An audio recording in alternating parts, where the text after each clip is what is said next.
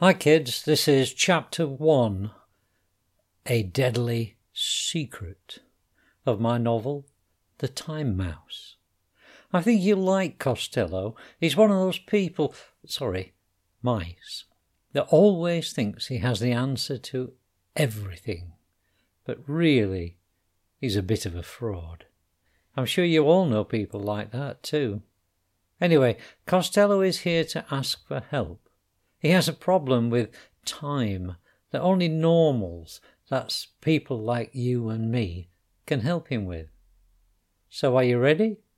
Let's go and meet Costello and Cheryl with their deadly secret.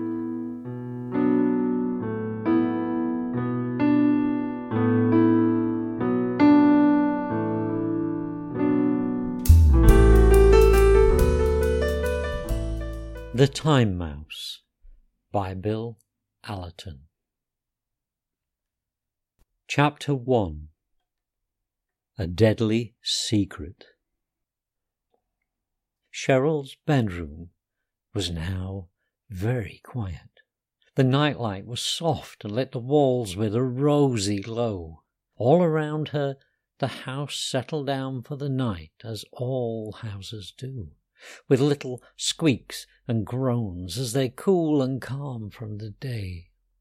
The wood and bricks nestled comfortably against each other around Cheryl and her very special friends. She'd said good night to them all, one at a time. There was Panda, beaming down at her from the shelf above the bed, his torn ear worn proudly after his scuffle with Jenny, the neighbour's dog. Cheryl had awarded him a special medal that day for his bravery in not crying when Mom had stitched the remains of his ear together. The medal was still there on his chest, a milk bottle top pinned tightly over the spot Cheryl imagined a panda's heart to be. Next to Panda sat a collection of misfits. In fact, the only place they could fit was within the heart of the little girl who laid there wishing them good night in turn. "Good night, Teddy One-Eye," Cheryl whispered. "Oh, and Clown, I mustn't forget you. Which face have you worn today?" Clown sat quietly on the edge of the shelf. The cotton stitching that had once been his eyes, nose and mouth was completely worn away by the loving attention that Cheryl gave to her very best friends. Now, on the days when Cheryl felt really sad, her mind's eye filled the clown's face with a picture of sorrow. But on the days when she felt on top of the world, the clown's face beamed back at her with a glow of joy. It was good to have a friend that always felt the way you did. Cheryl had fallen quickly into a warm, deep sleep when suddenly, above the dresser, a small patch of air began to shimmer. The patch grew bigger and rounder, and the light from the nightlight looked wiggly as it passed through it, like the air above a hot summer road.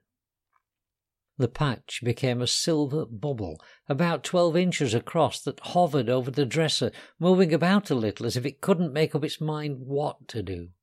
Then with a pop that made Cheryl come back halfway from her deep sleep, the bubble burst.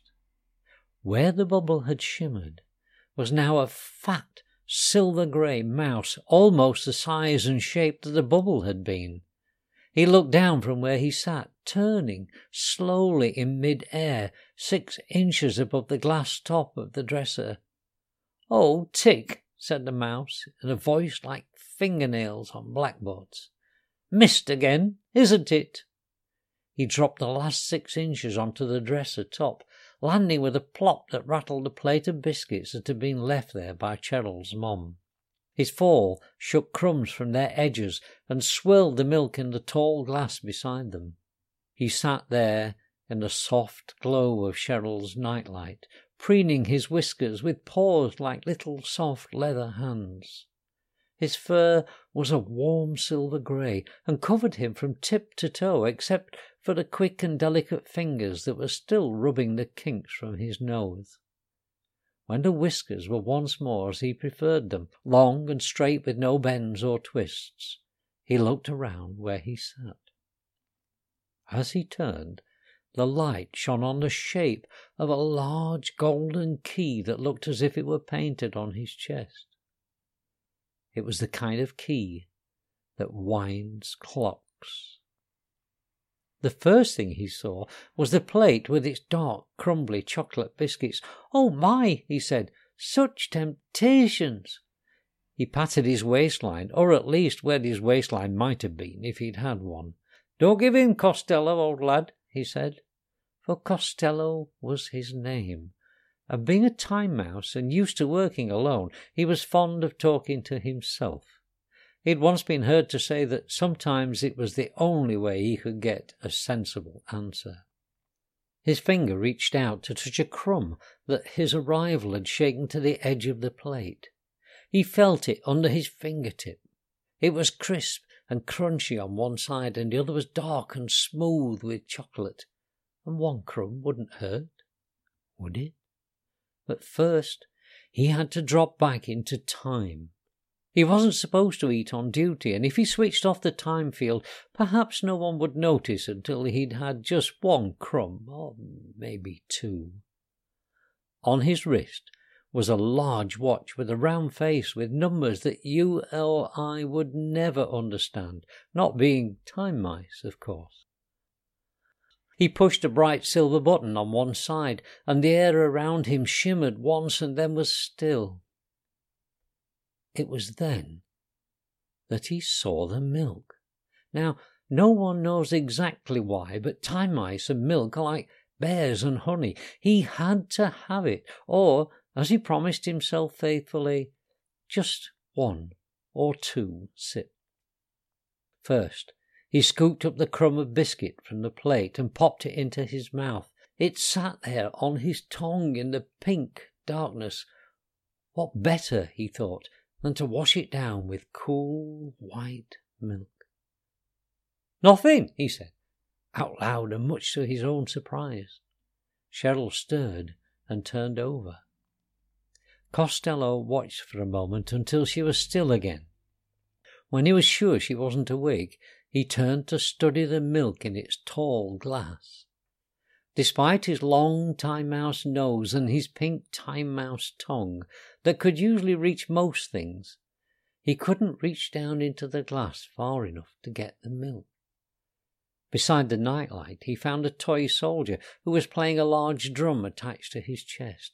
His hat was a cork, and inside he was filled with a sweet-smelling cologne. Cheryl had bought him as a present from the seaside, but her cousin had been so horrid, and Cheryl admired him so much that she couldn't bear to give him away.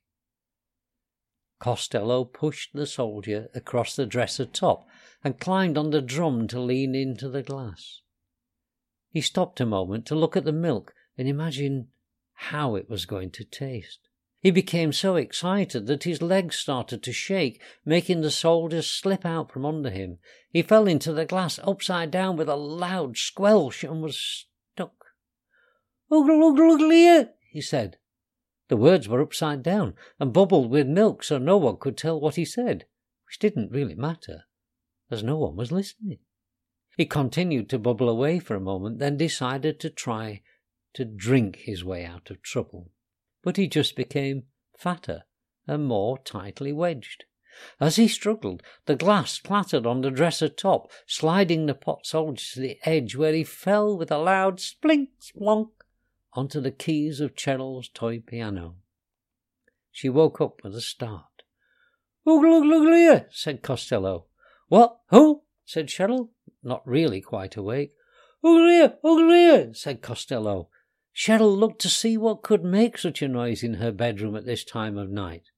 What she saw were two large grey feet, well, large for a mouse, sticking out of the top of her milk glass. Now, little girls don't usually like mice, but Cheryl could see that this one was in trouble, and Cheryl never let anyone down if she could help it. She took the glass in one hand and the feet gently in the other and pulled.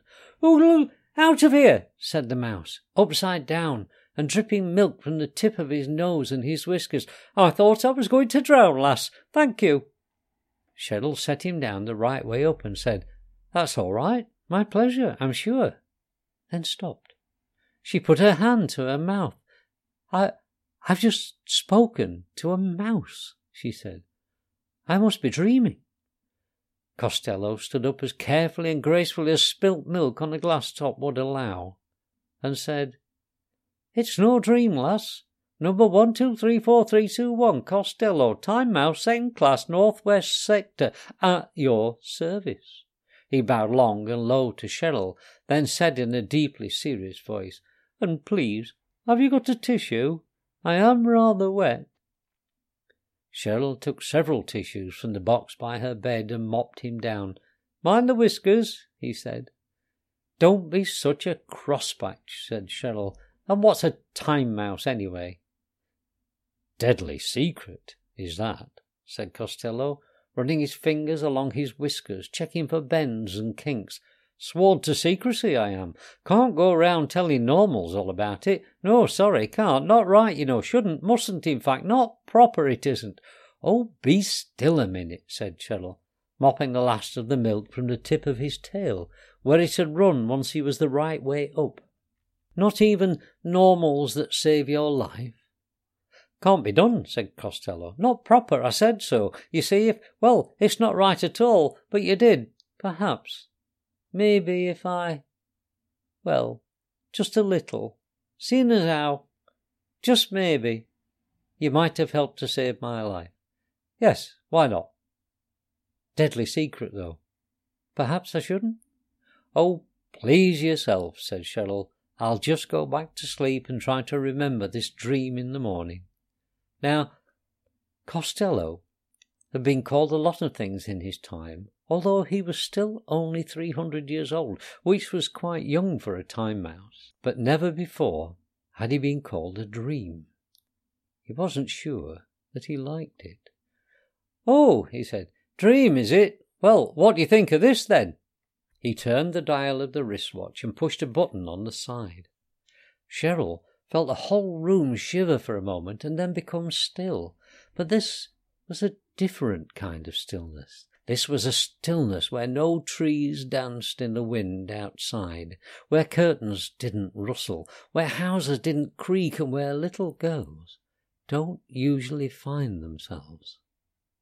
What happened? What is it? asked Cheryl, hugging her knees to her chest and pulling the covers higher. No, lass, not what, but where, said Costello, puffing out his chest. Then where? asked Cheryl, becoming impatient. Deadly secret, said Costello, in his best voice for deadly secrets. Cheryl glared at him. Oh, all right, he said. You're in a time field. With time cows and time buttercups? asked Cheryl, smiling. No, silly, said Costello. It means you're outside of time. While you're here with me, all time has stopped. All the normal clocks won't turn. Water won't drip. Cocks won't crow. Dogs won't bark. Well, I think I understand, said Cheryl, then asked, That must be a very good watch. How does it work? Costello thought for a moment. Deadly secret, he said. Costello tried to tell her, between mouthfuls of biscuit, that time mice were the guardians of time, while all the normals, that's what time mice call us, are sound asleep. The time mice whiz around making sure that time is in its right place and, on time.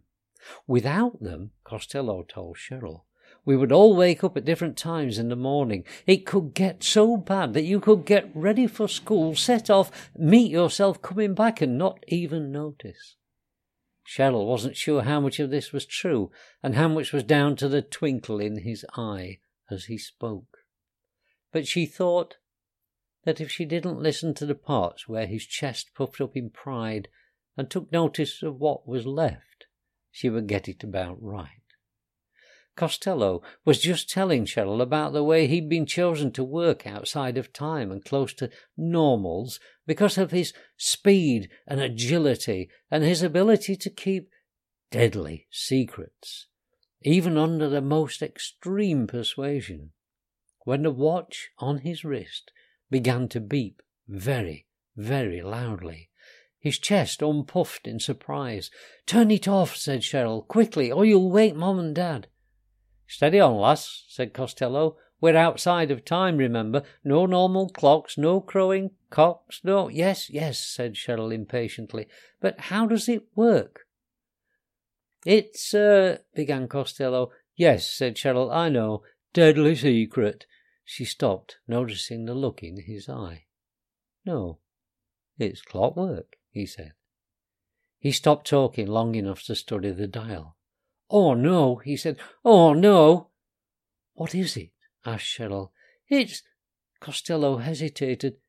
"Deadly secret?" said Cheryl. "No," said Costello. "Deadly dangerous. It's a time bubble." "What happens in a time bubble?" asked Cheryl. "People become trapped in them," said Costello. "Forever?" asked Cheryl. "No," said Costello. "Only until the Watchits get them."